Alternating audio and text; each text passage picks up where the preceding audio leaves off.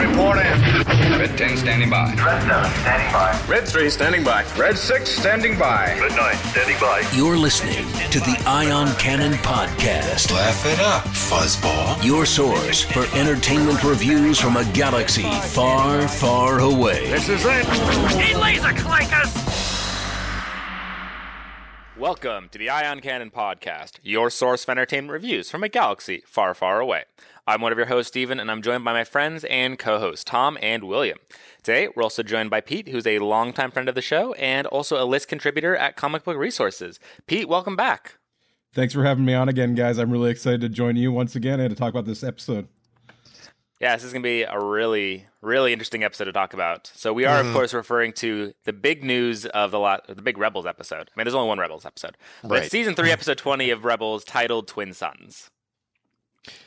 And this was the one we've all been waiting for. Now, you know what's really cool about this? This was written by Dave Filoni and Henry Gilroy, and this was directed by Dave Filoni. So that doesn't happen very often. No, it really doesn't, especially with his promotion within the company. So that's pretty cool. And I think he even said on Rebels Recon that he personally storyboarded the last half of the episode or so. I did read that because he was so excited about this and that sort of thing. So this is a big one, right? This is the culmination of Star Wars. Like it ties together the prequels, the original trilogy, the Clone Wars, Rebels, all of the big things into one, I hesitate to say final confrontation, but one big culmination of everything that's happened. So this is a really great one. I mean, we kind of gave the brief part of the episode right now, but this is Season 3, Episode 20, Twin Suns. As you said, written and directed by Dave Filoni and Henry Gilroy. And in this episode, reacting to a vision of Maul, Ezra defies Hera and Kanan to travel to a remote planet in hopes of stopping the former Sith Lord from carrying out his plans. So, wow, this was a big one. The episode started, I think the episode, they basically jumped right in to the episode, right? With Maul on Tatooine, walking through the desert. And we see him shout. He's kind of like muttering to himself, a little crazy again. He's kind of had this arc, right? Going from crazy to semi-sane, if you can call Maul sane at all, and then back to crazy. Paul, Pete, jeez, it is early, we're recording. But for the first time in a long time, we started exactly on time. I want to call that out there for all of our listeners. So we started exactly on the dot. Which is very important to them, of course. Yes, exactly. Very. It matters to you guys, but it matters to us. But Maul shouts Kenobi in his angry way. Pete, what were your thoughts on this episode, particularly how it begins? I thought the cold open was really good. It gives us an establishing point with Maul as a character.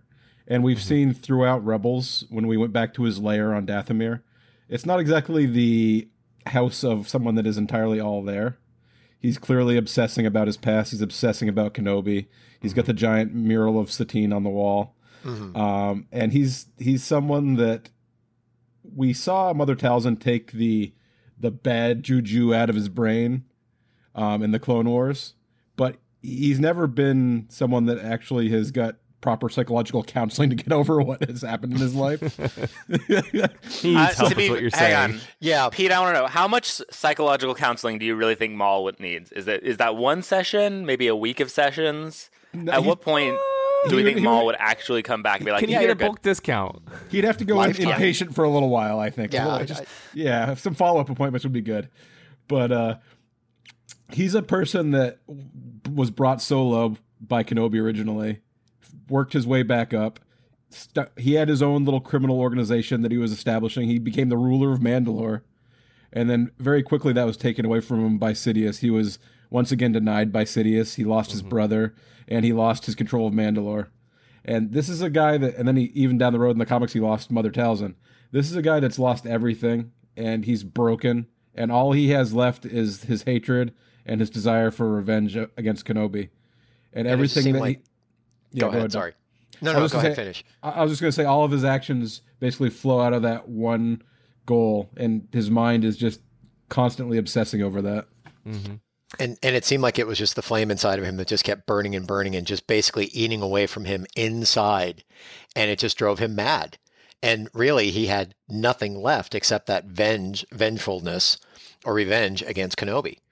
Yeah, and I was reflecting too recently last night. Like he's been obsessing about Kenobi for almost 30 years, which is crazy really when you long think time. about it, right? That's insane. Yeah, because we had the 10 years between, or I would say about 12 years between 10 to 12 years between when he appeared in the Phantom Menace and reappeared in Rebels. Rebels, the Clone Wars, right? Because he appeared midway through the Clone Wars, so it'd be about 11-ish years, I think, in. And then now it's been another 18, 19 again, if you consider he was in the middle of the Clone Wars, 19 years since then. So that's been approximately 30 years since he was struck down by Obi-Wan way back in the Phantom Menace. That's a long time to hold a grudge. It's a long time to hold a grudge, but it's also, take a look at the development of the character since that time and how, what always bothered me about him, he was so promoted before Phantom Menace, and then he was one and done. Okay? And then it took the Clone Wars to bring him back and make him so important within the universe. Because he easily could have just been the one and done throwaway character. But look at what they've done to him over the years to keep him, I will say, relevant and a threat to the Jedi still, even though he's going insane. That's a heck of a way to treat this character.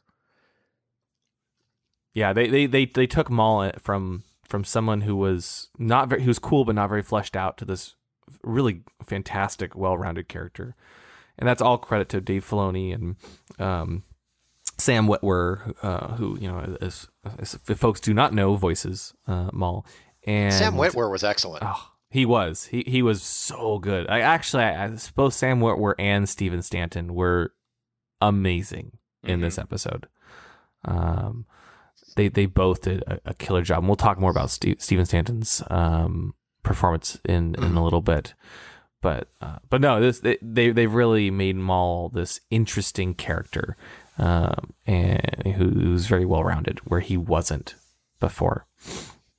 So Maul's wandering through the desert in search of Obi-Wan, and it is interesting that Maul knows what planet Kenobi is on, but he doesn't know where. Steven? I was trying to remember where they ended Maul and Ezra in the previous episode. Because I remember they'd seen the twin suns, but did they know that Obi-Wan was on Tatooine? No, because all I remember is they were talking about twin suns. I don't think they knew the planet. Okay, so that's just something that happens off screen. Yeah, yeah. And Pete, I know you were complaining about this on Twitter. It wasn't. Yeah, it's not a huge complaint, but when in the Visions and Voices episodes, we do have Maul say it's a desert planet with two suns. And then you see actually on the screen, I was looking at the episode yesterday, you see the actual planet of Tatooine appear with two suns in the green witch's mist while they were saying it. So Maul knows exactly where it is, but Ezra would only have overheard that much of what we have established on screen. So my issue was, how does Ezra figure out it's Tatooine? And I'd be able to handwave that a lot easier if most of the season hasn't been about Thrawn trying to track them down to what planet they're on.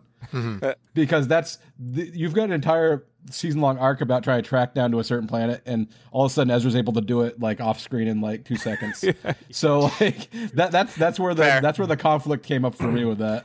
And actually, my complaint with all that is Thrawn should have known exactly where they are at this point. There's been he said multiple times where he could pinpoint the exact location of their planet. Well, to be fair, we'll be seeing next week, right? How Thrawn actually finds out. So. Yes, yeah. Well, I think he just knows, and now he's just going to attack it. I don't even think we'll see him find out. I think he already knows. Now, when it comes to Ezra about Tatooine, is it possible that Maul knows about Tatooine, but because Maul thinks of Ezra still as his apprentice, there was somehow the connection that drew Ezra to Tatooine, to where Ezra didn't have to go looking in star maps to find the planet that was gone with the gravitational pull around it. But in this case, it was Maul that drew him there because he still, at that point, called him apprentice. So you have to explain it away that way. There is definitely some sort of connection. Yeah, I think that's very likely. But anyway, Maul is he even though he knows what planet Kenobi is on, he doesn't know where on the planet. And Tatooine's a very big, very desolate planet, and it's hard to find someone. And so I liked how they had a lot of the long establishing shots with Maul and Ezra later, just showing them wandering, looking for people. And ultimately, Maul decides that the only way to draw Obi-Wan out of hiding is to use Ezra, and that's why he uses those holocron fragments to call to Ezra and lure him to Tatooine. And I thought that was a really nice touch, because if you go back to the Clone Wars when Maul first reappeared, he took a village on, I think it was Florum, hostage, and sent the message to draw Obi-Wan out. So this is this is his go-to move to get Obi-Wan to come to fight him. Yeah. Okay. I do have to answer this question. I also require a bit of the jumping around a bit, but was Ezra really necessary in this episode? So I'm going to start, because this is my biggest issue with the entire episode, is this. So when I think about like the Ahsoka Vader confrontation, that flowed very naturally out of season 2 and everything that had happened in season 2. This episode, though, like Maul uses Ezra to capture Kenobi, but and part of it's how they used Ezra and just kind of like dismissed him towards the end of the episode, which we'll get to. I totally agree. I just assume I will agree with the question you were proposing, which is Ezra did not feel necessary in this episode.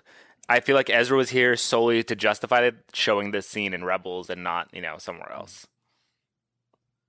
Okay, then the question I'm going to throw out there is, how or who do you think would have been more appropriate for this episode? Or would it just been better? Nobody. Yeah, I don't think there's anyone that could have been better. It's more just like this was they were justifying showing Maul and Obi-Wan by throwing Ezra in there. So they can say, see, it's a Rebels episode. Because it has all your favorite Rebels characters in it that are kind of relevant to this episode, but not really. And that is the big difference between Clone Wars and Rebels, right? Clone Wars, they could jump around and show us something that didn't require...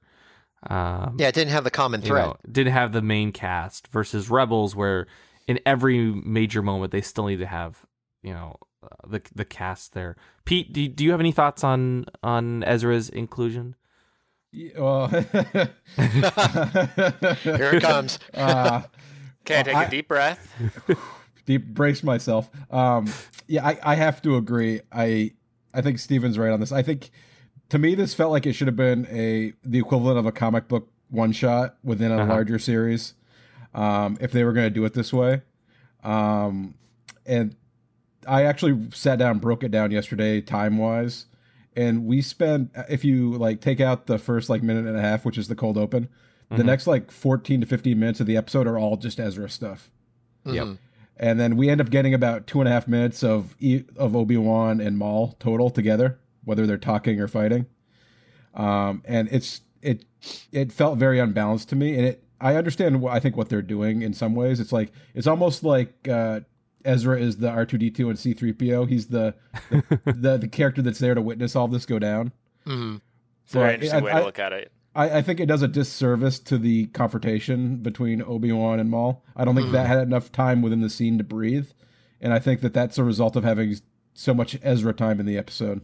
Yeah, and I don't think I don't think we should have gotten more time in the confrontation itself, but I just would have loved to see more about Obi-Wan's life on Tatooine, or just a little bit longer scenes with him talking with Ezra. The confrontation itself doesn't have to be as fast, and I think we'll get into that a bit later too. But as you said, Pete, I feel like Ezra's scenes forced. Yes. Now, I think in Rebels Recon, Carrie Beck said they wanted to work with the legacy characters without losing sight of the main characters in the show, like Ezra. So Maul finding Obi-Wan had to be Ezra's fault. And Filoni himself felt so strongly about Ezra's involvement that he personally storyboarded the episode from the time Ezra walks through that archway to the very end. And I get that. I totally do. Originally I think Kanan was supposed to be in this episode as well, and they ended up focusing on just Ezra so that they could kind of streamline it a bit. What I think though is, okay, fair enough. If you really want to have Ezra involved, okay. But you don't need quite as much time. Like Chopper did not add any value except for Ezra feeling alone and sad in the desert. And True. And like, honestly, I feel like I would have rather had less time spent on Chopper base at the very least. Like if you want to keep Ezra in the episode, great, but just have him go straight to Tatooine, right? He already knows where it is on Tatooine. It would have been awesome to see, personally, I would have loved to see Maul set up some village like he did in the Clone Wars and have, Obi-Wan try to rescue them. And that's how he pulls out, he pulls out Ezra, or I don't think you want to go this far, but maybe somehow threaten Luke in some way. So that's what originally happens in the Visionaries comic, where this kind of, I don't want to say started a long time ago. That seemed a little bit more natural to me than having Ezra just kind of be responsible.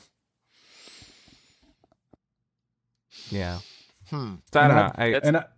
And I don't know if it might be, we spend like a bunch of time on Atollon at the beginning, and that might even, I know they talked about developing like a whole new character model they didn't use and deleted scenes, but they may have decided that in terms of production, it was cheaper just to do the stuff on Atollon than it was to actually fully render all the new environments on Tatooine that they were going to do, like the potentially going to a settlement and stuff.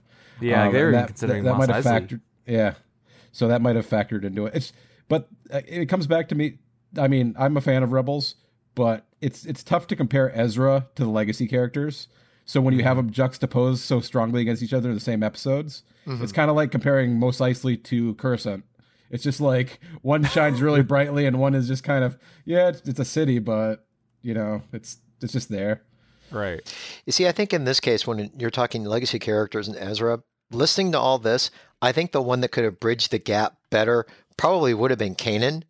Because Kanan, at least you knew, had more of a history because they developed him in the comics first and then brought him into Rebels, and he had more of the development in the novels before Ezra. Ezra started in Rebels.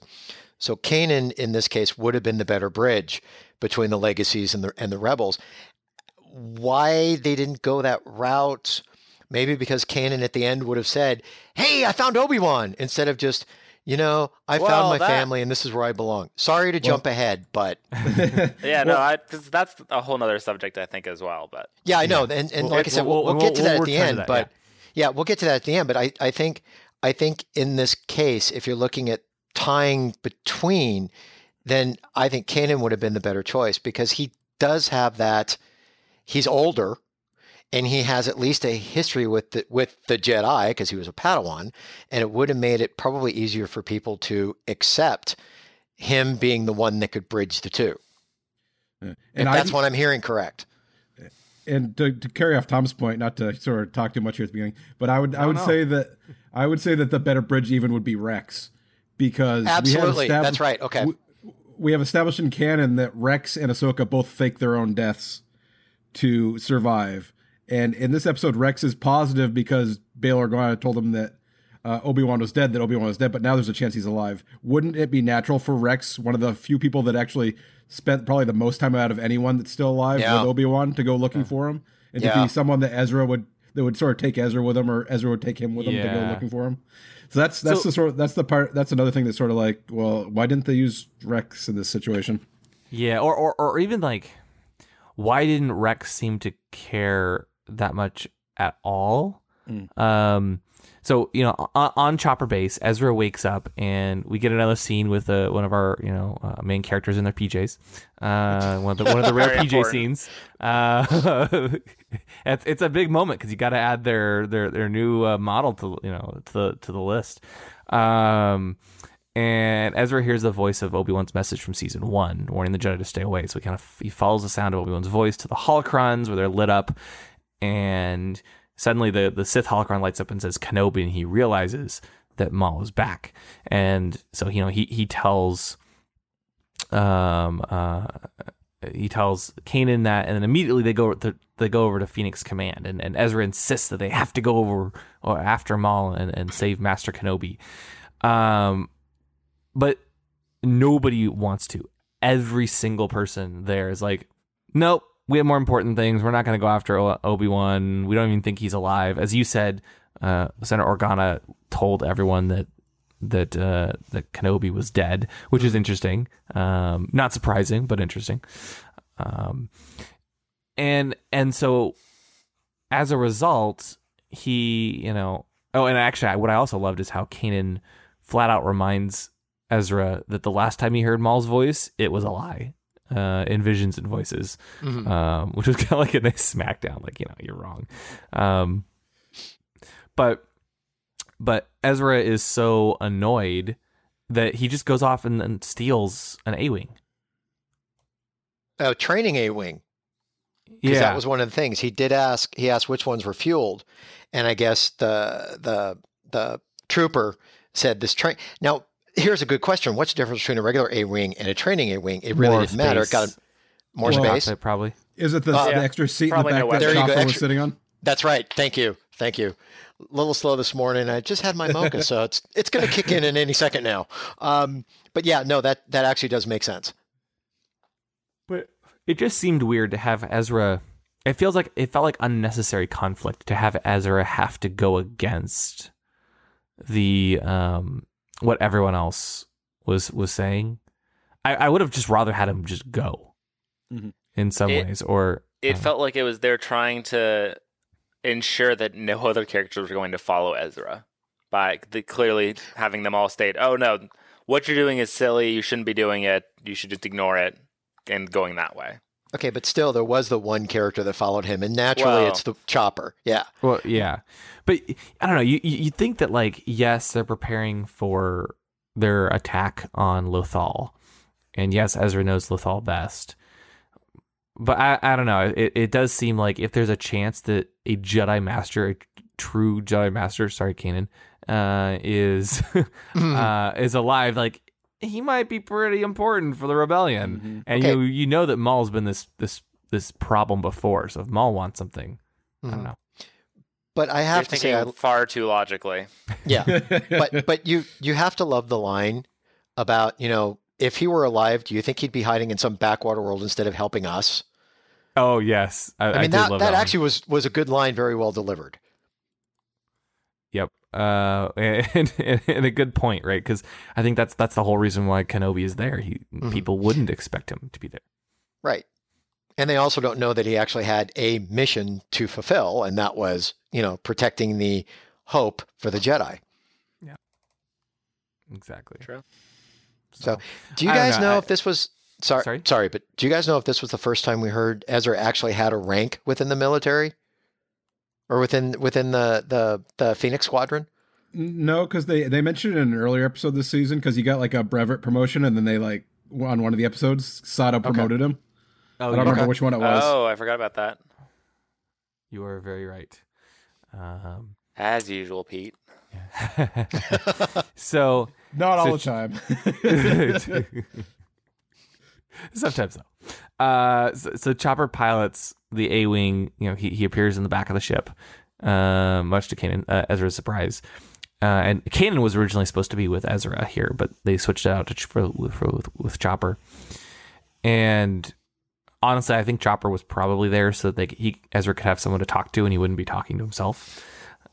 If I had to guess, that seems quite possible, and to add a little bit of drama with Chopper being sanded up and in trouble. Yeah. But they basically follow the source of the holocrons to the surface, and then that's when it was interesting because Ezra tells Chopper to stay with the ship, and you can almost hear him say no problem. He's like or something.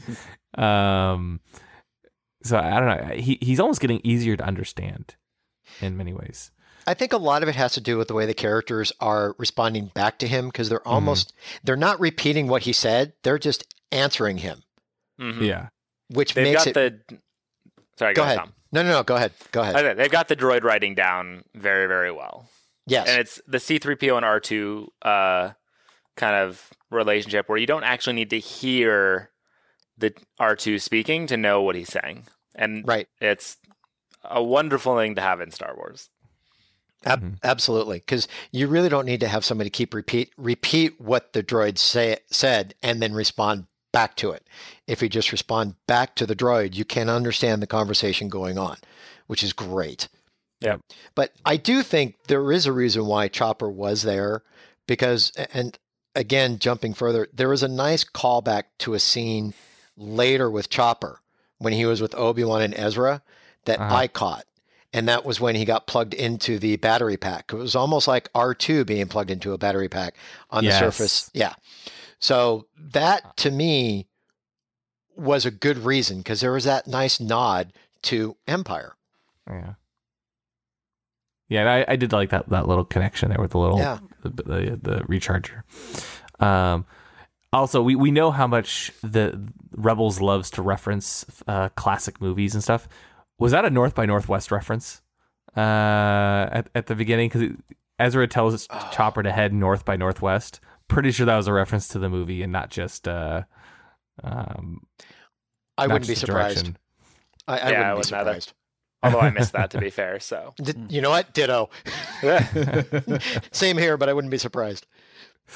Anyway, so Ezra finds these he follows the fragments of the Jedi holocron and stumbles across fragments of a Sith holocron, and that's when he realizes that it's a trap. I'm not sure why he realized it was a trap, because he knew. I feel like he should have known that he was following Maul all along. Yep. But that's when the Tusken Raiders attack and completely destroy Ezra's A-Wing. What did you guys think of the... I mean, it felt very Tatooine to have the Tusken Raiders in this episode. Oh, yeah. It felt... I was wondering for a long time if that was the actual valley where Luke was as well in episode 4. I was thinking the same thing and never really focused on it, because this was at night, right? This was dark, not during the daytime. Yeah, okay. Yep. And in the episode guide, they actually posted earlier this morning. I was looking through it, and it's actually the Judlin Wastes where he lands. Yes, which I love too. It's probably that same group of Tusken Raiders. 2 years later, they're like, "There's some other kid out here." Why do they keep coming here? You'd think they'd learn. They're looking around for like a red blade to cut them down. Now, this didn't really bother me in the episode, but I guess I saw it on Wikipedia last night. Apparently, when we see them in the episode, the Tusken Raiders are using basically blaster rifles. And they should be slug throwers, so it should have been a projectile instead of a laser beam. But that's just like right. I'm not sure how they'd animate that though. So I guess that's a good point. It would have been harder, but yep. Oh, that's too bad. You're right. You're totally right now that you mention it. Well, they also did not have this flowing episode robes. just went down a number. They also don't have flowing robes because budgets. Budgets. Yeah. I did like the inclusion of the Tusken Raiders, though. And again, you're right. It felt very much like A New Hope. It was kind of... It's actually kind of funny. A long time ago when I was growing up, we were redoing one of the bathrooms in the house. And the contractor who was like doing the work, he claimed that he was one of the Tusken Raiders in A New Hope. I have no idea if he was actually telling the truth, and I suspect he was completely lying. I'm almost positive. Well, I might just imagine he probably walked into your house and he's like, "Oh, Star Wars posters on the wall. There's a bunch of books scattered around. Some action figures on the floor." I wonder if this kid likes Star Wars. Yeah, he claimed that. He's like, "Oh yeah, I played one of those Tusken Raiders," and I'm 99% sure he was lying. But that feels a little low to me. But yes. But as a kid, I was like, "Oh, you were in Star Wars." You know? Okay, now wait a minute. William, your job at Celebration this year, if there is a guy there that claims he's a Tusken Raider, you walk up to him and ask him, "Did you come into my house and do construction work when I was a kid?" That sounds a little creepy, actually. Yeah. Excuse me. Have you visited my house as a child? And he's gonna be waiting, and then I can't even remember the guy's name anymore. Who's the?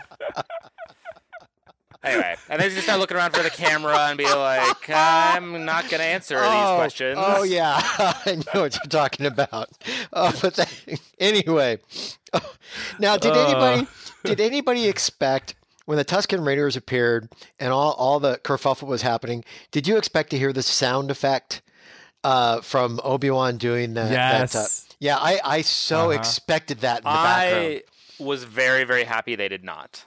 That scene already felt a lot like Episode 4 to me. I was actually expecting it, and I was dreading it was going to happen. Well, also, which sound effect would they have used?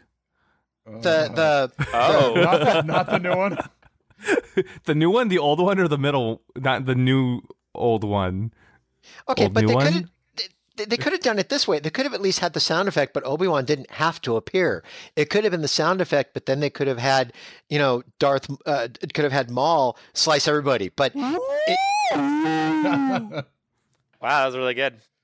Wow, I felt like I was there. So, but no, I expected that. I expected it to show up. Luckily, I don't know if it would have bothered me or not. I don't think I would have groaned if it did. But the way that the show had those nice little callbacks, I probably would have just blown it off because I expected it. Mm-hmm. But I didn't I didn't expect to see Obi-Wan show up like he did in Episode 4. I just expected to hear the sound effect. Well, see, I don't know. I was going back and forth. I think I'm with you, Steven. I was fully expecting to hear that sound effect and then have Obi-Wan suddenly appear, and that's what happens, right? Like, I don't know, like anytime the Tusken Raiders attack someone, that's where Obi-Wan is, like the bat signal for Obi-Wan, right? But no, they didn't. In fact, it was not Obi-Wan, but Maul who came and who attacked and cut down the Tusken Raiders. Do you guys think that were the Tusken Raiders part of the trap that Maul laid? I think so. Or was it? But then why would he cut him down? Like I wonder if maybe it was just purely coincidental. No, Go ahead, Steven. Sorry, I started talking and started coughing. No, to me it felt like this was Maul making sure that Ezra truly was stranded and in danger, and like unable to be safe without help from our dear friend. Mm-hmm. Yep, fair enough. Well, that makes sense. So Maul cuts down the Tusken Raiders, but he leaves Ezra and Chopper there, and then they wake up hours later, now in the middle of the day, and wander through the Tatooine desert. One of the things I really appreciated about this episode was how they took the time to have a lot of those lingering or establishing shots, just like in A New Hope, right? The pacing was other parts of the episode were faster, but when they had those shots of Tatooine, you could tell they took the extra few seconds. They didn't shave them off, so that it felt a lot more like Tatooine. And I loved that, and also they had the classic wipes in there as well, which was really nice. The classic transitions. So I thought they did a really, really good job of showing just how desolate and remote Tatooine is.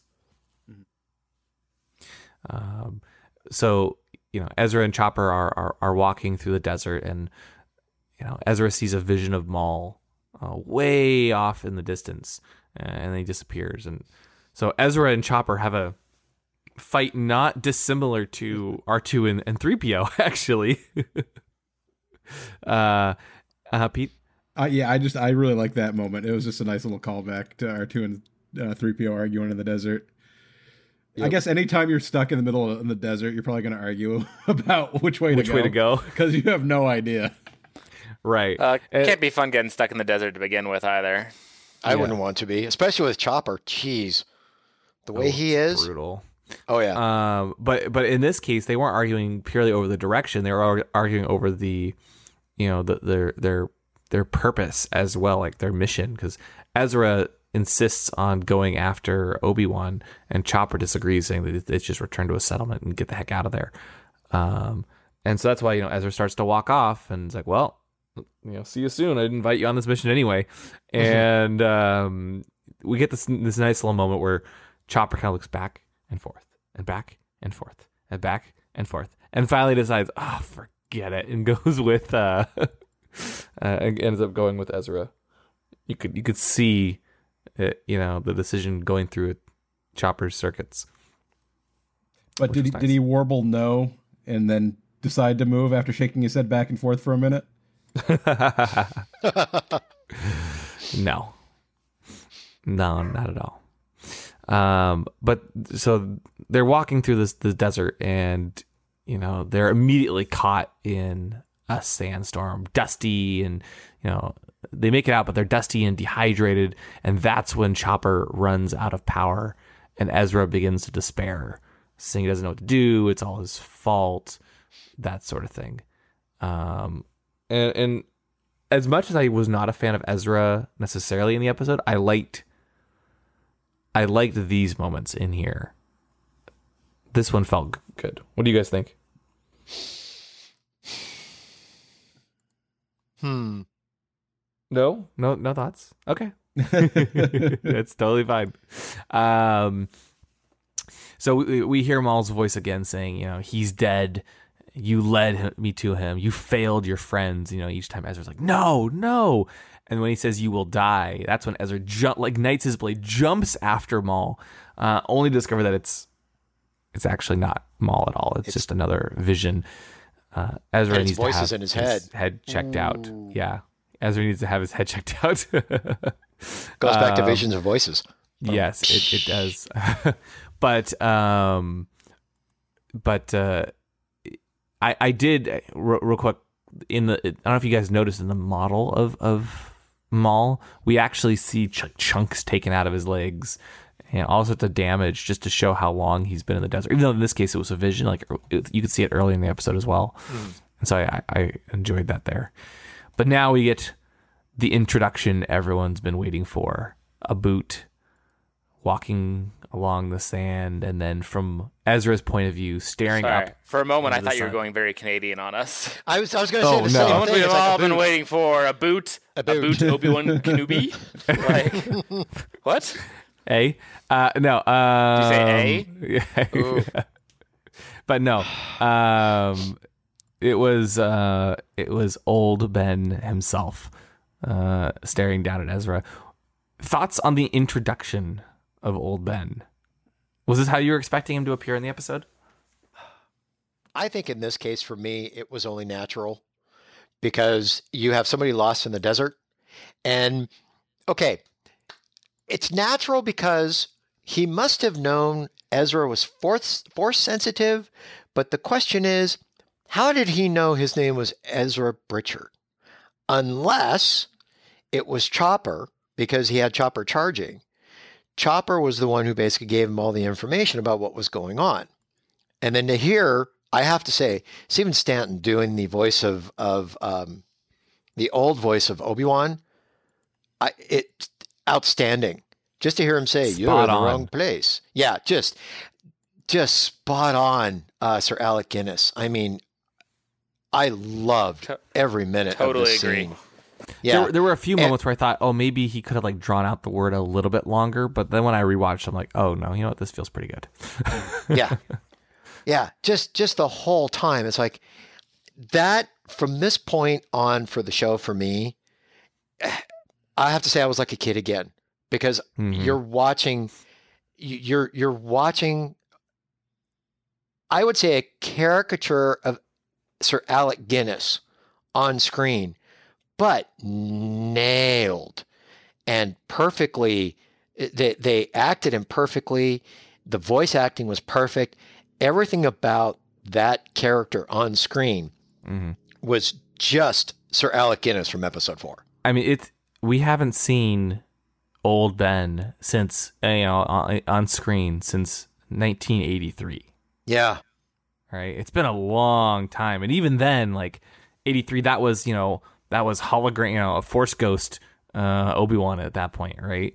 So it really does bring you back to A New Hope. And while we've seen a lot of Obi-Wan over the years now, there was something about old Ben that just it kind of gave you those chills. It just felt so good. And there was nothing.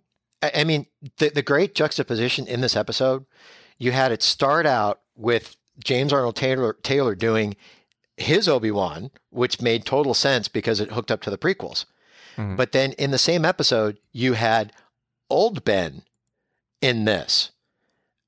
It was great. I actually, talking about this episode, I may watch it again today.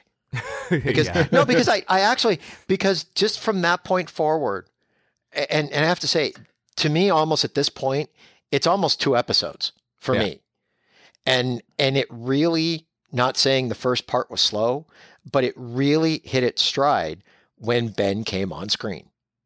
No, you're right. The rest of it's just like preamble. This is the meat of the episode. Yeah. And this is where it gets good. And I will say, just piggybacking on what Tom said, that I really enjoyed the bookends that we got with James at the beginning and Steven at the end. James has more of there's an energy in his voice, whereas Steven's performance felt much more like Obi-Wan could basically sigh at any moment. There's a wistfulness, there's an exasperation to basically. This is a guy that's been meditating. He's been thinking a lot. He's got his eye on a much bigger picture. He's moving at a slower, more deliberate pace. And I thought that vocally that was conveyed nicely by the change in actors. Yeah. Yeah, and Obi-Wan in this case, old Ben is very much more of a mentor role to Obi-Wan at this point, right? He knows exactly what's going on. He offers to help Ezra, and Ezra immediately tries to warn Obi-Wan about Maul and try to save him. But Obi-Wan's like, yeah, I already know. One doesn't survive long as long as I have by being foolish or unprepared. Maul's an old adversary and persistent one at that. Who do you think is Obi-Wan's contact for all things related to the rebellion and the rest of the galaxy? I don't think he has. I think probably the Force, right? Well, there's 2 obvious ones that we've seen in the series. One would be, it's possible that Yoda could appear to Obi-Wan the same way he appeared to Ezra, and Obi-Wan is strong enough to be able to make that connection without being in like a temple. Yoda's like, "Yo, Obi-Wan, how's it hanging? Here's what's going on with the But more likely, it makes sense that there might be a dead drop somewhere in like Mos Eisley where Bail can drop him information like every 6 months to a year just to keep him updated and let them know what's going on. No, it's not time yet. It's not time yet. It's not time yet. So it seems like there might be some kind of basically spy game system set up where he can get information to Obi-Wan without risking Obi-Wan's exposure. Interesting. That was my guess as well. I like the idea, and yet part of me is like, I don't know if that would, is that too dangerous? I almost think that Luke and Obi-Wan, because of who Obi-Wan is protecting, he just like says, no, I don't want any contact whatsoever. Don't ever reach out to me. We cannot have any hint that they're connected. Even though I like the whole dead drop idea. Okay, but a dead drop would, if you go to Rogue One and you have Bail say, I know, I think I've got this all mixed up. Yeah, I know somebody who can help us. Well, at that point, he knew Obi-Wan was alive. So that does kind of tie into a dead drop thing, to where you had Bail who could give him dead drop information every once in a while to tell him what's going on, to kind of prepare him for that moment to where he's going to have to come out and he's going to have to help Luke and he's going to have to help the rebellion. I could see it in that case. Yeah. And the fact that he has to send his daughter instead of communicating it might speak to the fact that any kind of direct communications is too dangerous. Right. They don't have a system for direct communications. They have to use actual people. Yep. I agree. Yeah. I agree there. That's a good point for sure. Yeah. But still, I love the whole portrayal of Obi-Wan here, and like the animations were flawless about, the way his mouth moved and his eyes crinkled, and it's just so good. So good. It was interesting. I think it was in Rebels Recon, Steven Stanton that said he got the job because he just told Dave Filoni, "Yeah, you do a great old Ben impression," and that was about it. But I think at this point, Steven Stanton is becoming like the new D. Bradley Baker. He's like the D. Bradley Baker, like D. Bradley Baker was in the Clone Wars, where Steven Stanton just voices everyone and their brother. From AP5 to, like I don't know, you name them. Steven Stanton's probably voicing them, Tarkin, all that good stuff. But I can't complain with that. No. He does such a good job. He really does. So this is where things get interesting, right? As if they weren't interesting before. And Obi-Wan, Old Ben, says he has no intentions of fighting Maul. Although he says it seems inevitable now. Why don't you think he wanted to fight Maul? Has he just let his feud with Maul go, or is it because of who he's protecting? I think it's easier for him to drop any kind of revenge. Well, you look at it this way. Because he is a Jedi, Jedis don't take revenge. So in his case, he was able to drop everything, let everything go, let his hate go for Maul, realize there's nothing he can do about it, and move forward, whereas he didn't get consumed by hate and revenge that Maul was.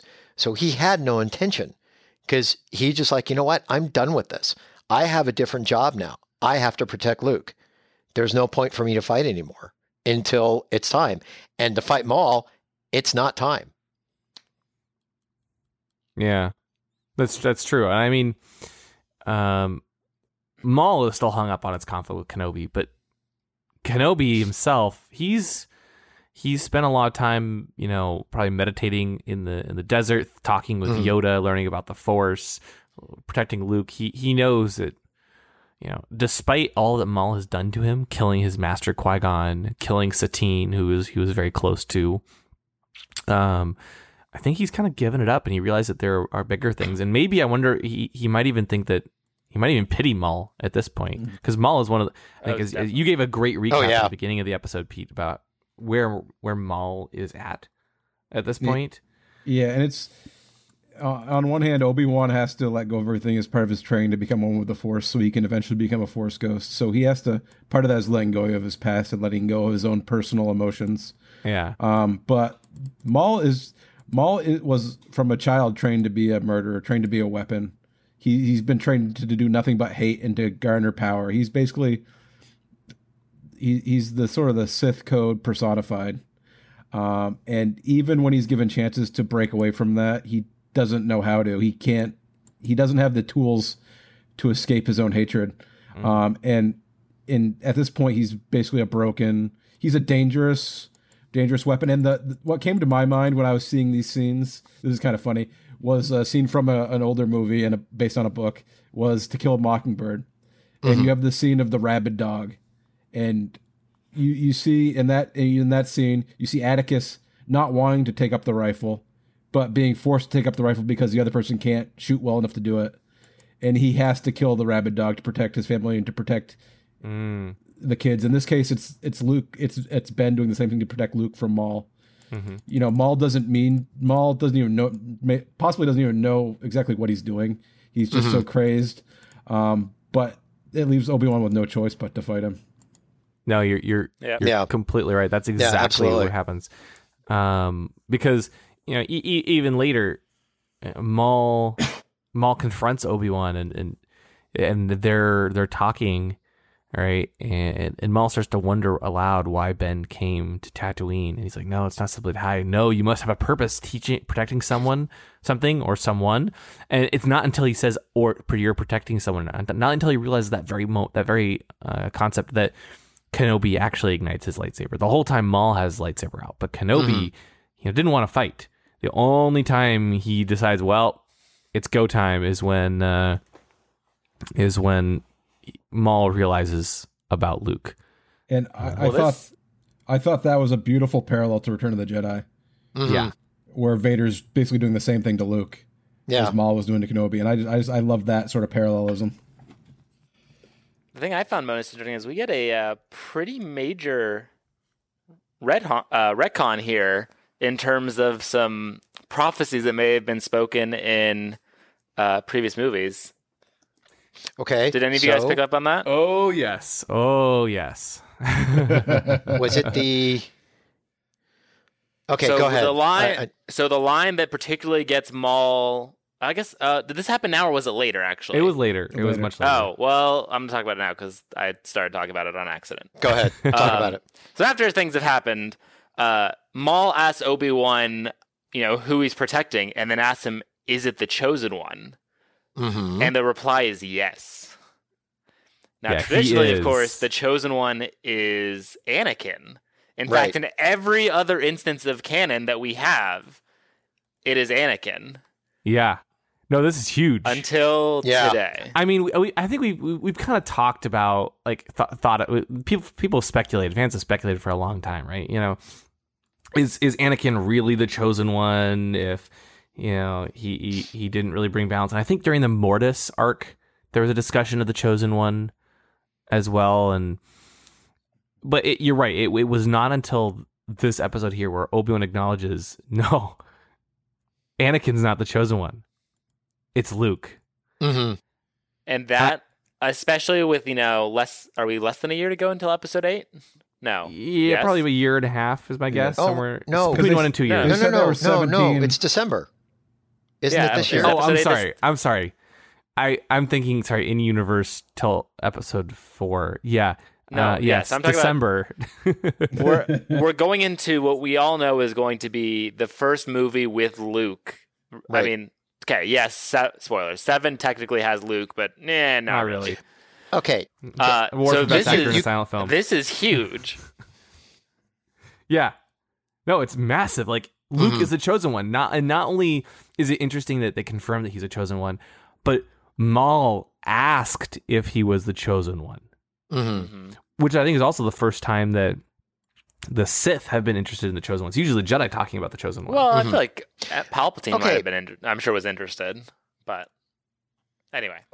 Okay, but I do have a question in this respect. Since Maul now knows he is the Chosen One, why did he say that last line of, "He will avenge us"? Yes, that's the next question. What does Maul mean by vengeance? Yeah. What, Paul? What, Pete? Paul, jeez. Again, I'm tired. No respect. We've never even had a guest named Paul on the show. You mean until today? Yeah, until today. Yeah. Well, I think it's because I keep getting texts from a friend named Paul who needs help with something. Anyway. But we in the Legends, the Sith had their own prophecy of the Sithari, which was like the Sith Chosen One. Mm-hmm. But we don't really know if the Sith have their own like interpretation or own reading of the Jedi prophecy, because it stands to reason they'd be aware of it, because they were sort of always infiltrating and trying to get information from the Jedi, and they had Jedi that had through the years like become part of their numbers. So it's possible if they knew of the prophecy and might have had a slight different reading of it. Mm-hmm. But okay, the one thing we did do is we kind of jumped to, let's say, when the battle was over. We have not talked about the actual lightsaber fight in and of itself. And before we do that, sorry, one more thing about the problem. Chosen One. I thought it was interesting that Obi-Wan's response to tell me, is it the Chosen One, was not actually yes. It was, he is. Which is it's something that it parallels nicely with what Yoda says in Return of the Jedi, right? It is Darth Vader, my father, and Yoda says, "Your father, he is." The Jedi don't like to say yes; they just like to say, "Yeah, he is." Well, because this way it keeps it ambiguous. Yeah. Exactly. Oh, but it's not that ambiguous. Yeah.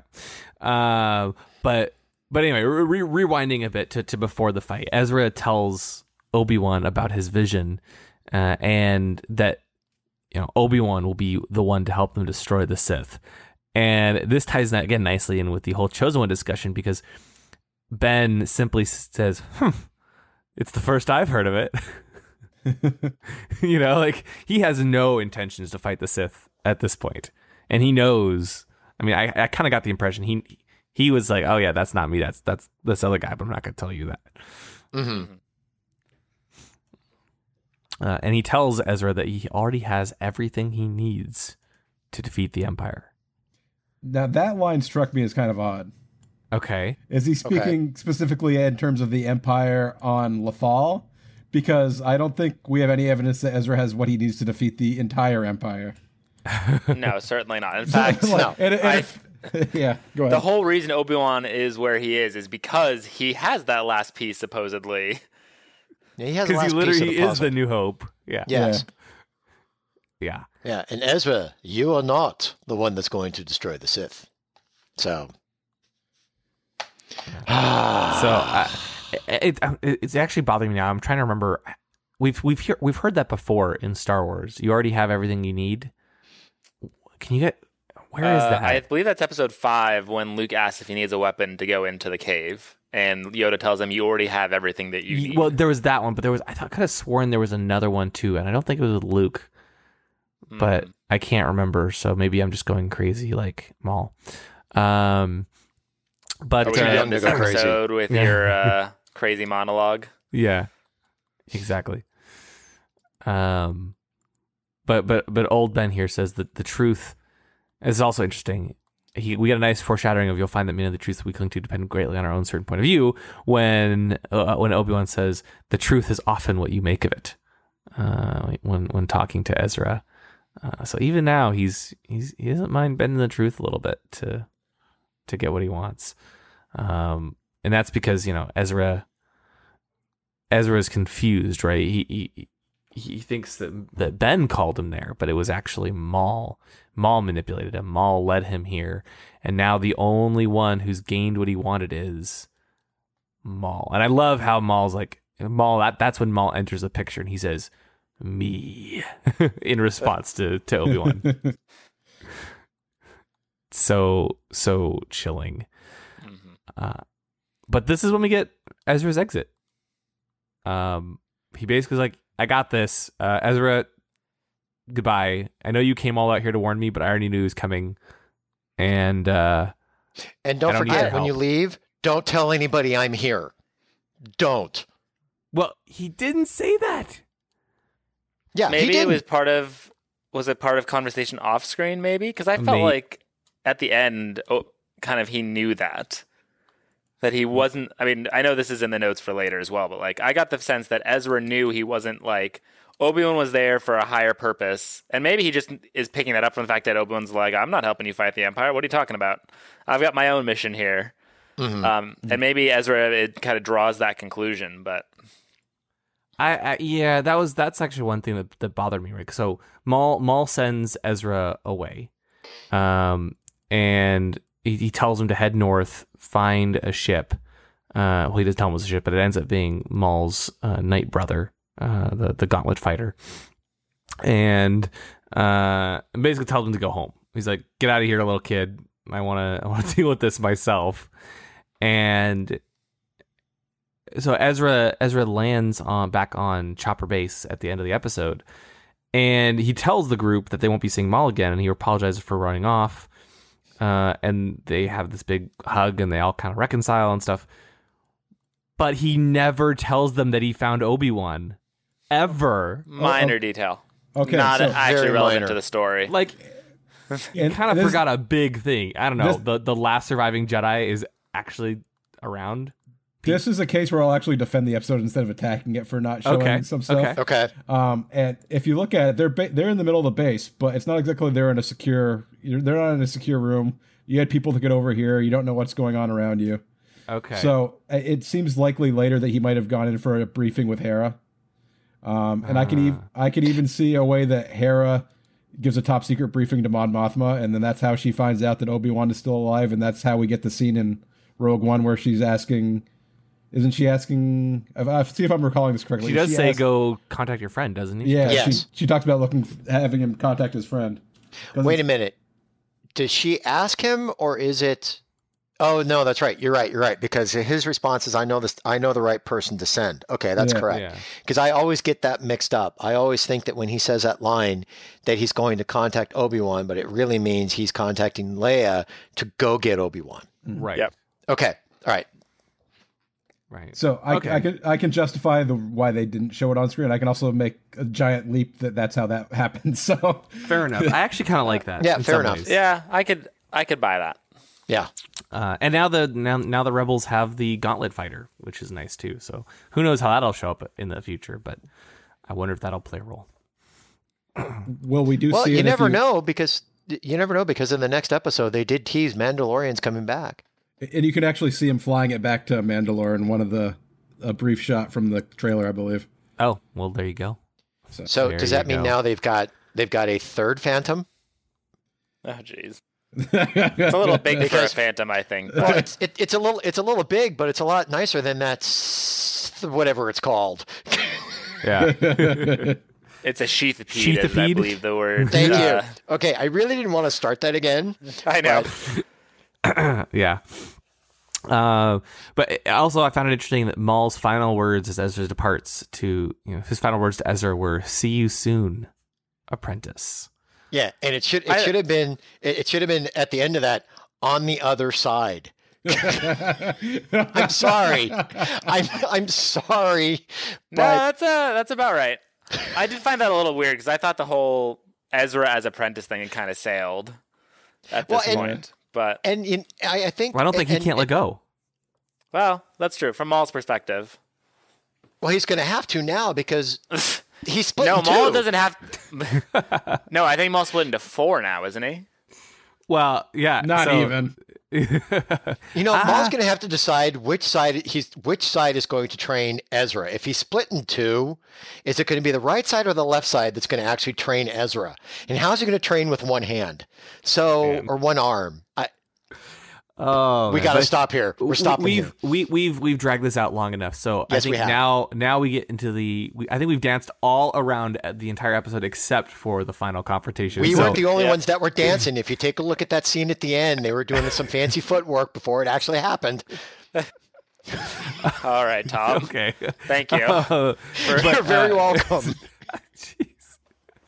But we finally get, Ezra's gone. He's out of the picture. And one of the things I loved, and I actually, to be totally honest, I missed this when I first saw it. Mm-hmm. But Ben says, "Do you guys catch this?"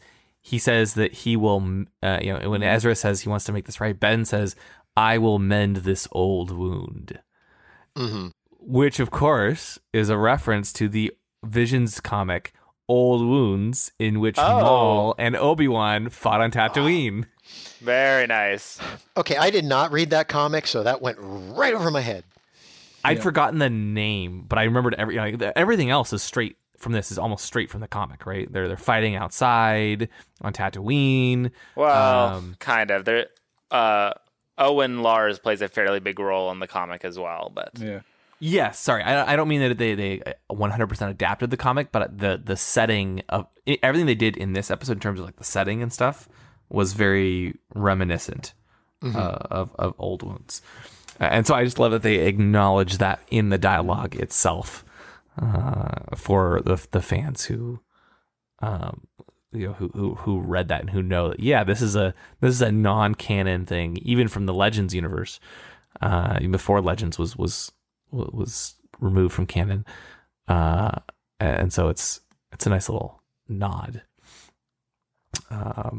And so Maul and Ben have their little discussion at the beginning, right? And Maul calls Ben a rat in the desert and says, "Oh, maybe I should just leave you alive, festering here in your squalor, rather than kill him." And Ben tells him, if you define life yourself by your power to take life, your desire to possess, dominate, then you have nothing. And of course, that kind of ticks Maul off too. Naturally. Thoughts on the whole lead up to the fight? I thought it was a really nice way of touching on the fact that Maul has not really grown in the last, I don't know. What did we say at the beginning? 30 years.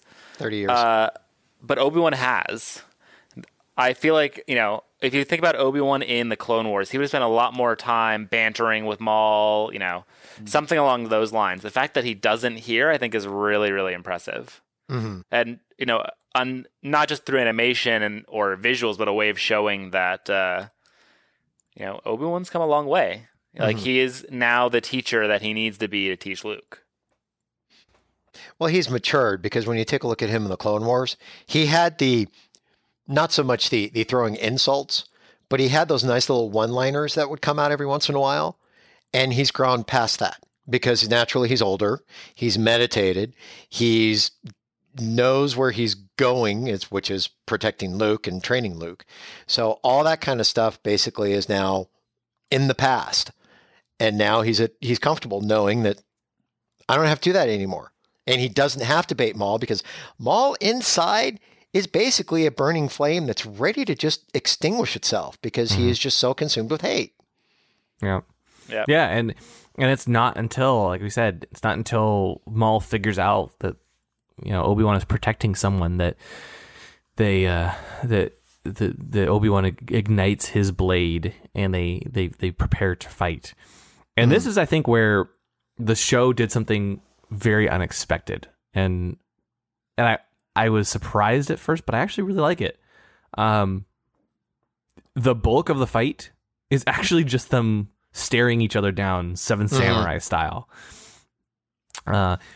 Pete, I think you had some thoughts about this, especially the some of the way in which they prepare. Didn't you? Yeah, I know that the Filoni and them have talked a lot about how, in almost in a way, that these are two longtime opponents. I can almost see them as chess opponents who played against each other so many matches that they know exactly what the opening moves are going to be for the other person. And they talk about it in terms of samurai fighting. These are sword masters that know the other person's moves, so it would be a quick fight. But my issues with this scene, in terms of the length of it, we see a very brief encounter, and I would have preferred to see something more akin to what we saw with Kanan training Sabine when she has that long monologue. I would have preferred to see something where Obi-Wan is more of the calm center, and we get some of this before the fight starts, but I would have preferred that as part of the fight. Maul circling him, attacking, sort of venting his wild madness about, I'm going to have my revenge about this, I'm going to have my revenge about that, I'm going to do this. And just let that emotion come through during the fight as opposed to before the fight and after the fight. That's sort of my issue with it. The fan in me, yes, would love to have more of a longer fight, but I kind of like how short it was, right? Because they stare each other down, and Ben goes into his Obi-Wan pre-fight pose just from Revenge of the Sith, right when he's gonna get ready to face down Grievous with the hand outstretched, with the two fingers pointing. Classic Obi-Wan. Yep. Classic Obi-Wan, right? And then he shifts to more of a traditional pose, not dissimilar to the way Qui-Gon prepares. He and Qui-Gon prepare to fight Maul in The Phantom Menace. And I love they like blend these two fighting styles, and you kind of see him transition from, Clone Wars Obi-Wan to a bit more traditional, and the camera focuses on each one of them getting closer and closer. It shifts shows their feet getting in position. It zooms in on their eyes, and then that's when they launch into action. And I counted, their blades only connect twice. That's it. It was boom, boom, and then Maul goes for the classic feint, the same move he used on Qui-Gon when he killed Qui-Gon. The same move he used when he killed Qui-Gon in The Phantom Menace. And so if you look carefully, it's the exact same move, which I loved. I picked that up. That's really neat. Yeah, I said, I'm watching this again. And so he uses the exact same move that he tried 30 years before and killed Obi-Wan's master with. And this time, Obi-Wan, he anticipates it. He sees it coming, and instead he, deflects it, slices Maul's lightsaber in half, and Maul's over. He's dead. That's it. It was that fast. And Maul, it takes him a second or two to realize that he's been killed. Kind of like the Phantom Menace. Like when he gets, I was going to say, he got cut in half. He's like, and then he realizes he's dead.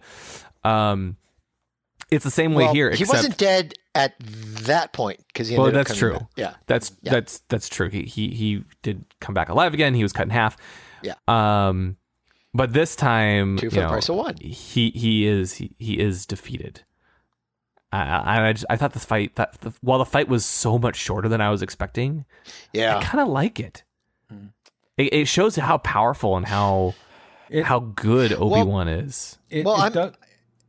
Peter, go ahead. Oh, sorry. It does show sort of, it gives some depth to the fight in A New Hope, where it gives you more understanding that Obi-Wan really could have put up more of a fight against Vader, but he chose not to.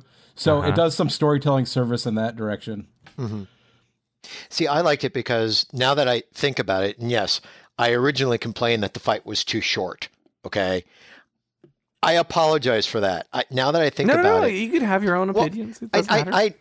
I can have my own opinion, and I do believe the fight was too short. But thinking about it right now and having the discussion, I think what it did, it showed that Obi-Wan was so powerful and he conserved his movements that he let Maul basically take that last bit of anger and flame himself out and have the flame burn out. And because Obi-Wan was so centered, just a couple of minor movements and the fight was over and the flames extinguished. Because Obi-Wan didn't move really at all. It was Maul who did most of it. Yeah. And that just showed, one, how powerful Obi-Wan has gotten over time, because he didn't have to do all the dancing acrobatic moves that he and Anakin did at the end of Revenge of the Sith. All he had to do was a couple moves, show it was over. Yeah. And it was done. The whole build up to the fight was in their heads, just like real masters, real sword masters play out the whole fight in their heads, and then the actual fight itself is very quick. And so the scene is an homage to the Seven Samurai. And I think for the fans like me, the whole build up this week of like, oh my God, we're going to get the fight. We're going to get the fight. We're going to get the fight. The fans, me, built it up in their head. It was going to be a longer fight. But I wouldn't put it just on the fans. Yeah, I would also blame the marketing.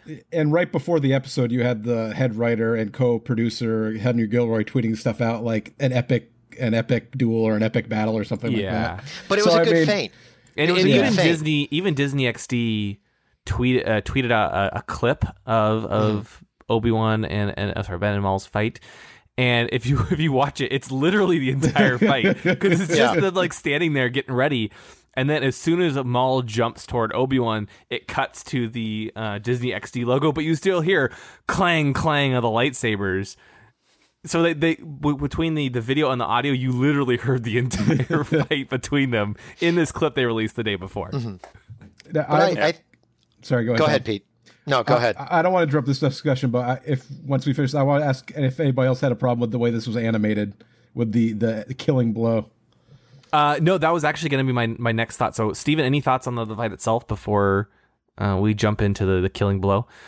No, I was going to say basically what you guys have already said. I think I would have been more accepting of the shorter fight if it hadn't been hyped so much, and if I felt like the episode was kind of dragging before. Like we talked about, the stuff with Ezra was not necessarily, we felt like, essential. And so it's like, okay, well, we got to get through this so we can get through this big, amazing fight. So it's like all this build up waiting, and then it's over so quickly that I feel like if the first half of the episode would have been different, I would have felt a little bit better about the fight at the end. Mm-hmm. Yeah, I think, had you spent more time with Obi-Wan, you wouldn't have felt like you were robbed of time with him. Like, oh, they just cut it for time. And they didn't. They actually cut it for story, which is something that Filoni said that, they thought long and hard about this scene, right? And they decided that they really wanted to make it short because it served the story. It's not what fans want. It serves the story. Right. And so I think you're right there, though. I think some fans got the impression that they were cheated out of a longer fight purely for time, that they wrapped it up so quickly. My hand is raised. Which is not the case, right? They always knew it was going to be short because they wanted it to be short, because it had to be short. But the fact that you spent so much time with Ezra early on made it feel like they just ran out of time. Yeah, and like I said, my hand's raised because when I saw this for the first time, I was like, I literally, when it was over, I yelled, yes, I will say this. I was robbed. I'm like, are you kidding me? It was that quick. But again, as it happens when we have these shows, discussing with everybody, it makes sense why. And I apologize for saying I've been robbed. I will say that right now. It totally makes sense. Apologize for it. Well, no, I will because, I'm an honest guy. But I really think that it served the story perfectly to have it as short as they did. Now that we've gone and discussed it. And yes, Disney XD and everybody else, thank you for teasing us. It was going to be a longer fight. I will get my revenge on you one day for making it seem like it was so much longer. But Maul, Tom's going to become like Maul. He's going to 30 years later. Oh, heck no. Yeah. Oh, now wait a minute. Since we're going that route, you have got to applaud Sam Witwer for bringing Maul to life for as long as he did. And even in Maul's death, you've got to applaud Sam Witwer for how he brought this character such life. Oh, yes. You have to. Done an amazing job. And it is kind of sad to think like this is the end of Maul. Sam truly he said he does truly believe this is the end of Maul. Well, at the end of his Star story, Wars.com posted a Maul in memoriam video. It's the Oscars. Now here's the sad thing about this. I saw that before the episode aired here on the West Coast. No. So yes. no, they posted it as soon as it aired at on the East Coast.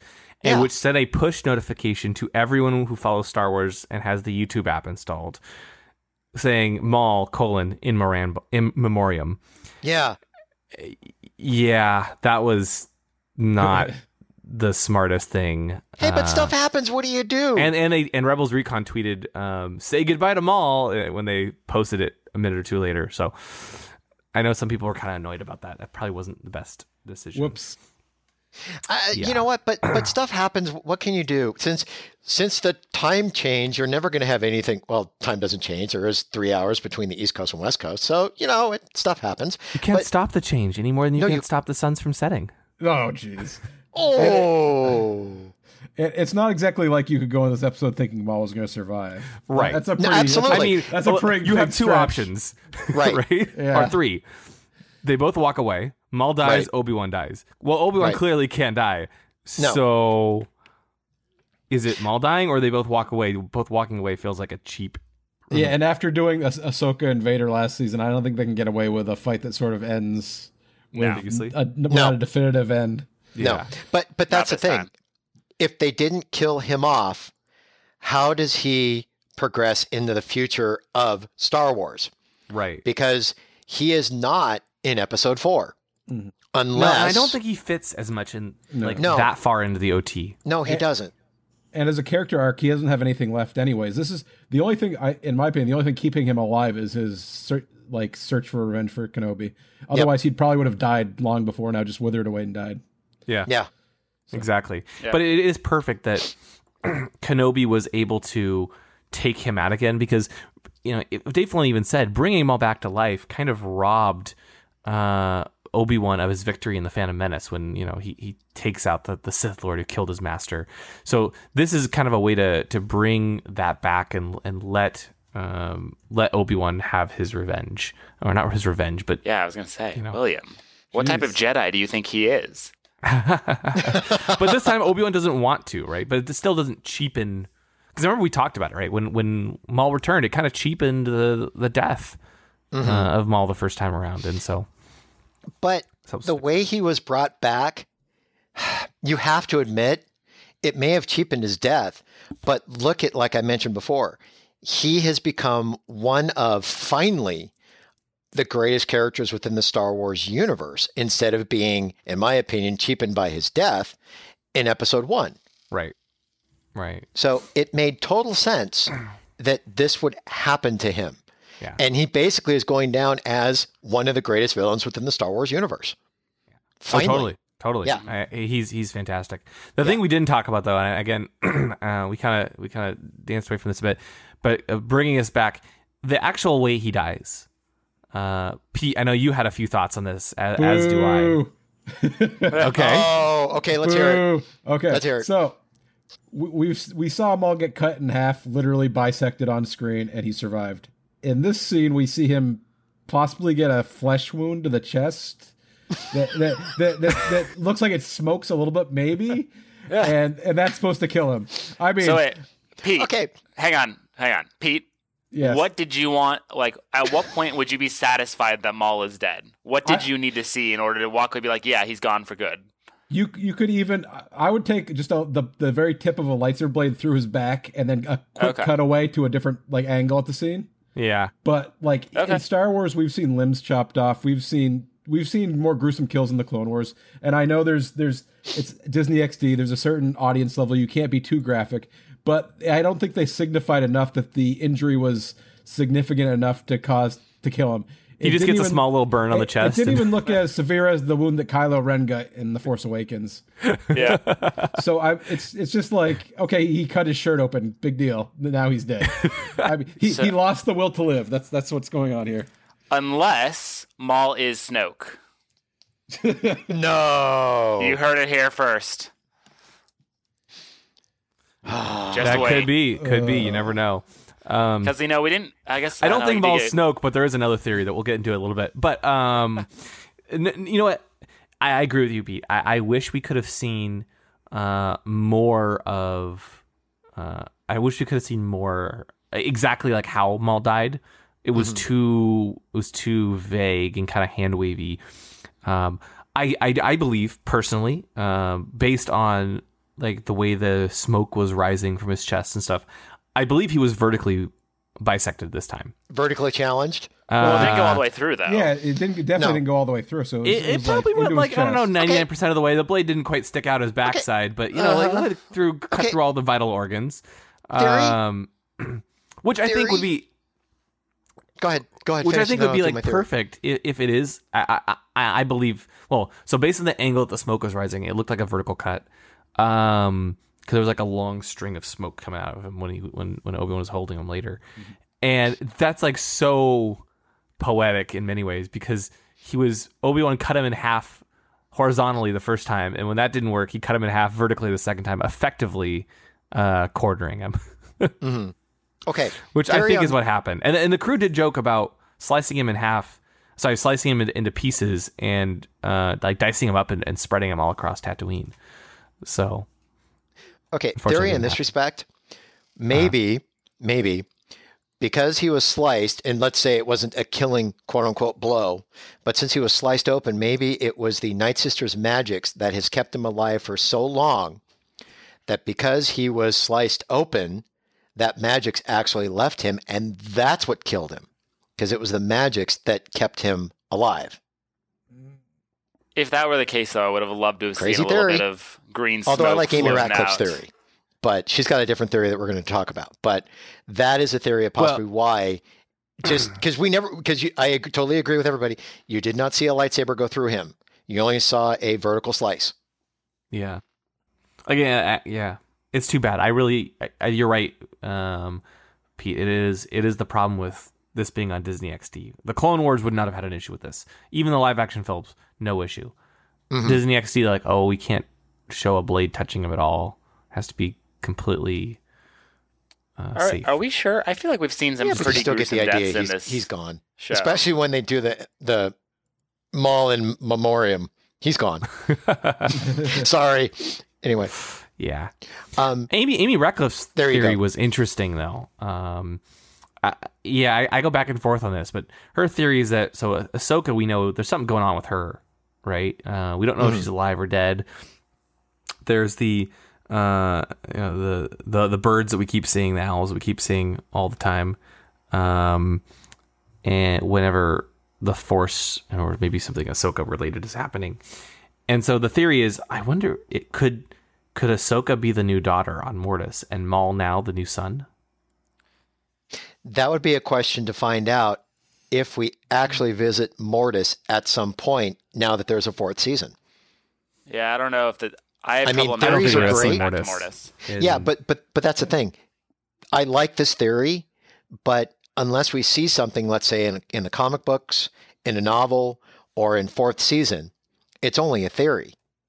The only thing that kind of holds up is we keep seeing the birds that are attributed to the daughter now that Ahsoka's gone.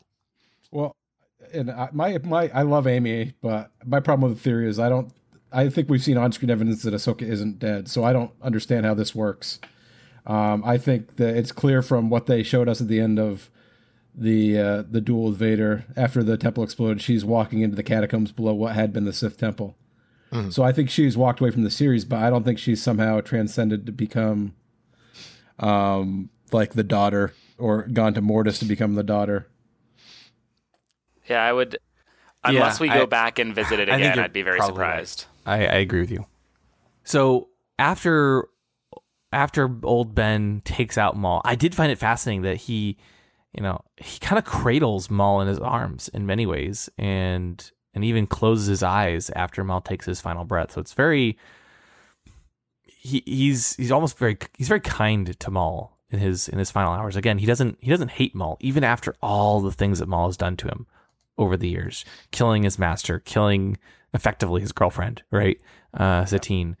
That's the whole point of being a Jedi, isn't it? That one has reached the level where he is able to forgive put all this aside.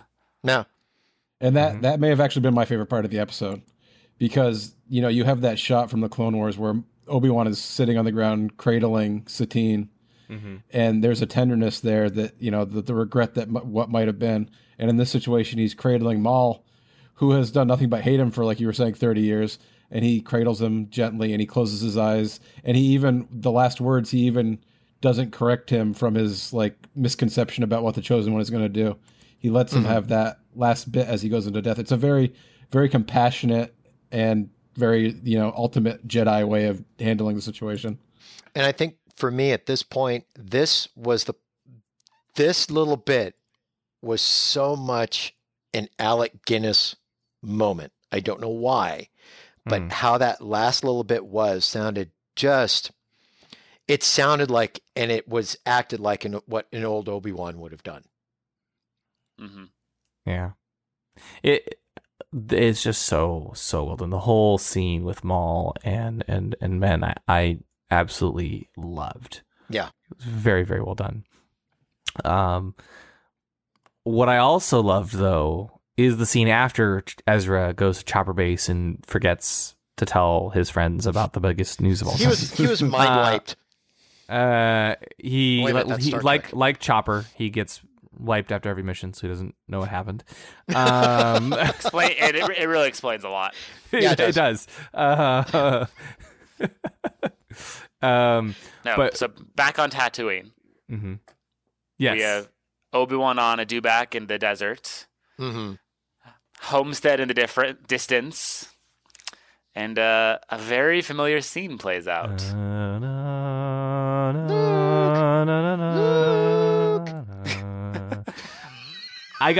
Did you guys get chills when you heard Aunt Beru shouting Luke across the desert? A little bit, yeah.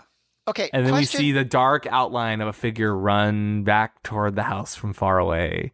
It's Luke freaking Skywalker. Okay. Is that his middle name now?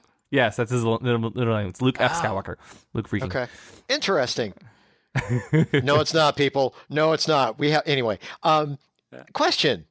When the Luke voice, did they? I'm just asking this because I don't know.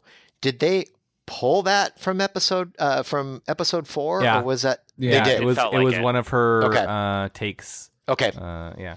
Then that was, thank you for doing that, because that was amazing. That really tied it perfectly into episode 4. And now when I watch it again, it will give me chills, because I kind of blew it off thinking it was just, maybe one of the voice actresses doing it. But now that I've asked the question, and if it's true, then... Oh, no. And it's very authentic, Tom. The nice thing about the way they did the scene as well is it's like, if they had done it during the daytime, it would have been easier to confuse it with the scene that we saw from A New Hope if you're just a casual fan. Yeah. But since they did it at nighttime, you're able to establish that it's not that exact moment, because they're using basically the exact line of dialogue. Mm-hmm.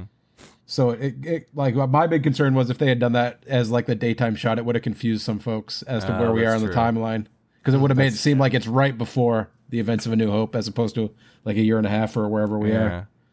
You know, it is interesting that the Dave Filoni in an interview with I think it was Gizmodo said that they had to show Luke not for the big fans like us, but for people who are new to Star Wars, because when you watch this episode, it's not clear who Obi-Wan is protecting. You just know he's protecting someone. Right. And there are lots of people who are watching Rebels, you know, as new Star Wars fans who, as shocking as this might be, have never seen a Star Wars film. But they're watching... Unheard of. But they're watching Rebels. And so this scene is designed to show that Obi-Wan is protecting someone named Luke, and they don't know who Luke is, but eventually when they see A New Hope, they'll be like, oh, it's that Luke. And which so makes that's total why- sense. Yeah. Which makes absolute total sense. Totally see the point for this. Which is very, very interesting. Also, fun fact, the animation model of the silhouette, Luke silhouette, was actually Ezra Bridger. Oh, man. Then that's You why heard Ezra it here was in the first. show. Luke is Ezra Bridger. They are the same character. Whoa. Ezra's going to get mind wiped at the end. I mean, they were born a few days apart, right? They're both 17 at this point. Mind blown. So that's why they just reused the model. But I actually thought that was a 2D model at first, you know, from far, far away. Because I do love how, as much as I would have loved to see young Luke, I'm glad they didn't. Oh, yeah. This was the right amount of Luke to have in the episode. Yeah. Yeah, at most, I think you could get away with showing the Lars. I don't think you could really get away with showing Luke in the episode. I think that's going too far. Yeah. Yeah. Again, I would love to see it, but it kind of preserves that Luke entrance and that introduction for A New Hope. And so it's just so good. And like the lighting of the scene is wonderful. Yeah. Speaking of other things they're preserving for A New Hope, I was also very impressed that Obi-Wan's name is never said in the episode, because it's a name he hasn't heard in a long time. A long time. Very true. Which was nice. Yeah. It reminds me of how in Clone Wars, you know, they could never have Anakin confront General Grievous because Grievous has his line about... Anakin has a line about how Grievous is shorter than he expected. Or was it the other way around? Right. One of those little lines that I'm sure is meant to be a throwaway in the actual scene, but it becomes very difficult to work around when you're trying to plan out, you know, multiple episodes of a show. But it was a nice touch in this one to make sure that we preserve the sanctity of Episode 4. Well, then maybe that's why when Ezra got back to the base, he never mentioned Obi-Wan. I mean, You you gotta seem a think little of it that bitter, way. Tom. No, but you're right, Steve. I'm not bitter. They called Are him you kidding? Kenobi. They called him General. They called him Master. But they never used the word, the name Obi-Wan, which is just so perfect. It's the right thing to do. Yeah. And this episode ends with with Luke's theme, Binary Sunset, playing as Obi-Wan watches over Luke and the Millar's homestead. And we get that theme playing throughout the credits as well, which is it was perfect. It really was the perfect way to end this episode. Yep.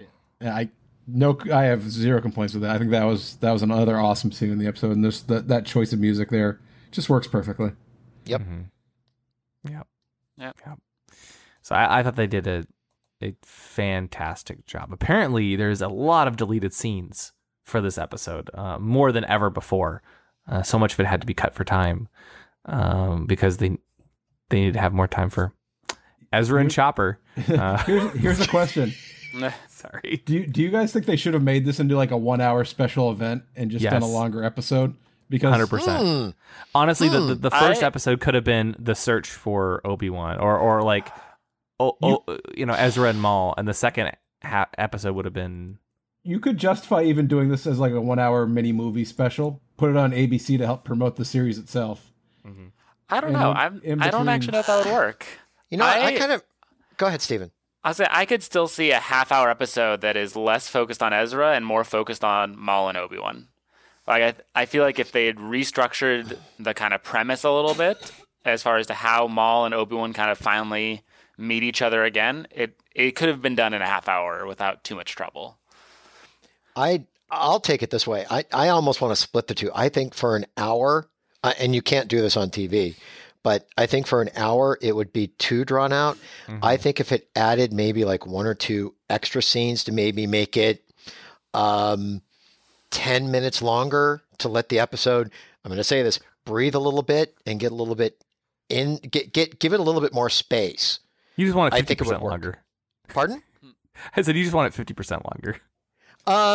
25 will work for me. That's fine. No, I'm sorry. You said 10 minutes longer on a 35%. 22-minute episode. I'm just giving you a hard time. I know you are. That's why I'm playing with it. But no, I think for a couple extra scenes, just to let it go just a little bit. No, I agree. think going for an hour, I think it's going to get to the point where you're throwing too much of a kitchen sink in there. But if it's just a couple extra scenes, I think it would have worked very well. The way it worked now is the way it had to, and it was, again, like it felt like 2 episodes, but it worked. Yeah. And I mean, at one point there was a lot more too. There was a whole search for Obi-Wan, as we were talking about, with a character named I think they even had this character named Muta Entago, or sorry, Engatu. Muta Engatu. This guy in a remote outpost. He was fully designed and cut very late in the game, but he was supposed to give Ezra a clue on where to go next to find Obi-Wan. So, there's like lots of deleted scenes and cut content, and I hope we see them on the Blu-ray. I would expect so. They're usually pretty good about that. Or at Celebration, we might very well see it at Celebration too. Lucky Celebration as well, to be clear. All right. Are we ready for ratings at the very end of this? Yep. Is it time? Anything left in this episode worth discussing for another hour or two? I think we've exhausted. I think I'm good. Well, okay. If you're sure, I was going to launch into a very detailed discussion of Obi-Wan's beard in this episode and how it compares to his beard in episode 4, but we can leave that for another episode. Well, and there's also the comparison of Obi-Wan's beard in episode 4 and Rebels versus Luke's beard in The Force Awakens. Like there's a very important discussion to be had here about the makeup of beards on old Jedi Masters in Star Wars. It's true. Oh, did you know they actually went through piece by piece, and they're like, okay, so this hair you can see on Obi-Wan's beard in episode 3 is going to be this hair in the animated show. Yeah. It's a 1-to-1 Each hair mapping. actually represents something important to the show. Hey, Pete, would you like to kick off the rating scale for this one? Are we doing it in Obi-Wan hair follicles? Is that the scale? Exactly. You know what? If that's what you want to do instead of Womp Rats. Yeah. No, hang on. We have to do Womp Rats because we're actually on Tatooine for once. Yeah, it's true. That's a good point. This is the Clone Wars went to Tatooine a few times, but this is the first time Rebels has been on Tatooine, so we kind of have to do Womp Rats. Yeah, we got to do Womp Rats. You know what? I'm giving this episode a 1 Womp Rat because actually 0 Womp Rats because there were 0 Womp Rats in this episode. They went to Tatooine, didn't show us a single Womp Rat. I disagree actually, and I'll tell you why in my rating. Okay, so Pete, save us. Go first. Okay. Go. I am going to give you 8 Womp Rats roasting on Obi-Wan's campfire because there's no trees on Tatooine. What else is he burning? Good point. Womp Rats roasting on an open fire. Womp Rats roasting on an open fire. Oh. Obi-Wan making some s'mores. You know what, Tom? In order to cut you off, I'm going to ask, how do you feel about the episode? Give me your rating. Because I don't know if I can take any more of that. I'm going along like with Maul, Pete. Tom has lost it. I'm going along with Pete. I'm giving it an 8. I like the episode. I'm not going to go any further with this. I'm going to take my 8 Womp Rats, and my 8 Womp Rats are going to actually do a full-on lightsaber battle split between half Jedi, half Sith, and they're going to spend a good half hour just duking it out until one is left standing. Wow. Yeah. Okay. Hey, we're on Tatooine. I want to see a lightsaber fight. There you go. Might as well. Yeah, might as well. So I have an 8. Wow. Well, I thought this was a very, very good episode. I would have, again, we can nitpick here and there about why didn't Ezra tell his friends about Obi-Wan at the end, or why didn't why did they spend so much time on Chopper Base stealing the ship? Like, yeah, we can nitpick, right? But at the end of the day, this really did deliver on the final confrontation we've been waiting for, and I loved it. I thought they did a fantastic job. So, and wow, seeing Old Ben again was just so good. So I'm gonna give this episode 9 Womp Rats out of 10. During the fight between Kenobi and Maul, Kenobi slices Maul's lightsaber in half, and we see his chest smoking a bit, but that's about it. And there's a big question on like, why? How did that happen? Well, to be totally honest, what actually happened was Kenobi only cut Maul's lightsaber in half. What you don't see, again, because the shot was so up close, is 9 Womp Rats jumping on Maul's back and like stabbing him through the back with their little knives, Wow. and then jumping off. And so by the time the camera cuts to Maul, like, he just falls dead, and that smoke is like the burning Womp Rats. Okay. Okay. So Actually, Steven, when you're done, I got a better thing to do with my Womp Rats. Go first. Okay. Well, hopefully it's not mine. We'll see. I don't think. Go ahead. So I'm gonna give it, I think, a 7 out of 10 Womp Rats. I still enjoyed the episode. Don't get me wrong. It was not the episode I was hoping for Maul versus Obi-Wan. The last 10 minutes of it were a piece of that episode. The first half of the episode, it didn't quite do it for me. That's fair. It wasn't bad. It was just not what I was hoping for. Overall, still a pretty good episode. But let me ask you this question. We're going back a long way. So we see at the very end of the episode, Luke's on a ridge as Aunt Beru calls him in. Just what do you think Luke was doing on that ridge?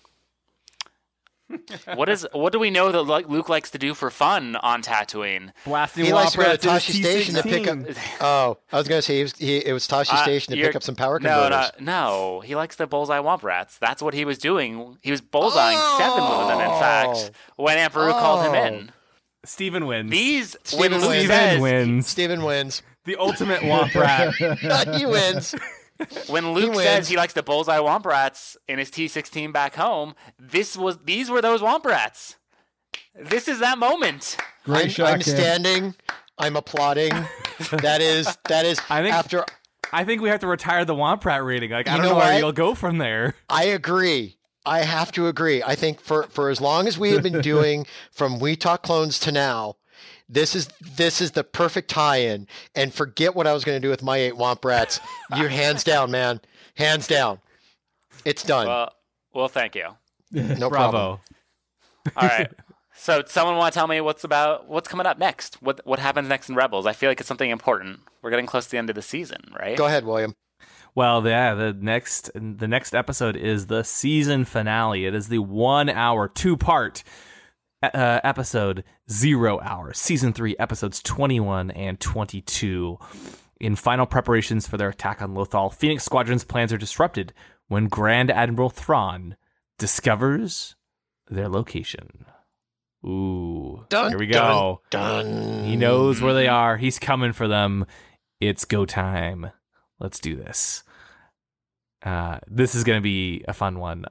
To be honest, I was probably looking forward to this episode more, but next week is the one where they're going to have to pay off Thrawn. If they don't pay off Thrawn, like that's going to be, I think, what makes or breaks the character on the show. 100% agree. I'm Totally really agree curious with to this. where it's going. Sorry, what? I'm really curious to where it's going because we see in the previews Thrawn with his like I think it's like the AT-AT general helmet. He's got like the general helmet on and he's on the ground. So I'm not sure because I would always think of Thrawn in the ship leading from the Chimera. Getting so I'm really stabbed in interested the to back. see how it's going. Well, much like unfortunately, Like our dear friend Maul? since we don't have the Nogri, it's the Womp Rats. They're going to stab him in the back. I want the Nogri so bad. All in good time, maybe. Probably not, but maybe. Yeah, we will find out next week. Yes, we will. Very excited. So, Pete, thank you so much for joining on this episode. This was a lot of fun. I had a ton of fun too, guys. I really appreciate you letting me come on again. It's one of those occasional and really enjoyable chances when I get to talk to you guys about the Clone Wars or Rebels. Oh, thanks. Yeah, it's always a pleasure. Do you want to tell people where they can find you? Yeah, I'm writing for comic book resources, CBR.com. I'm doing lists for them right now.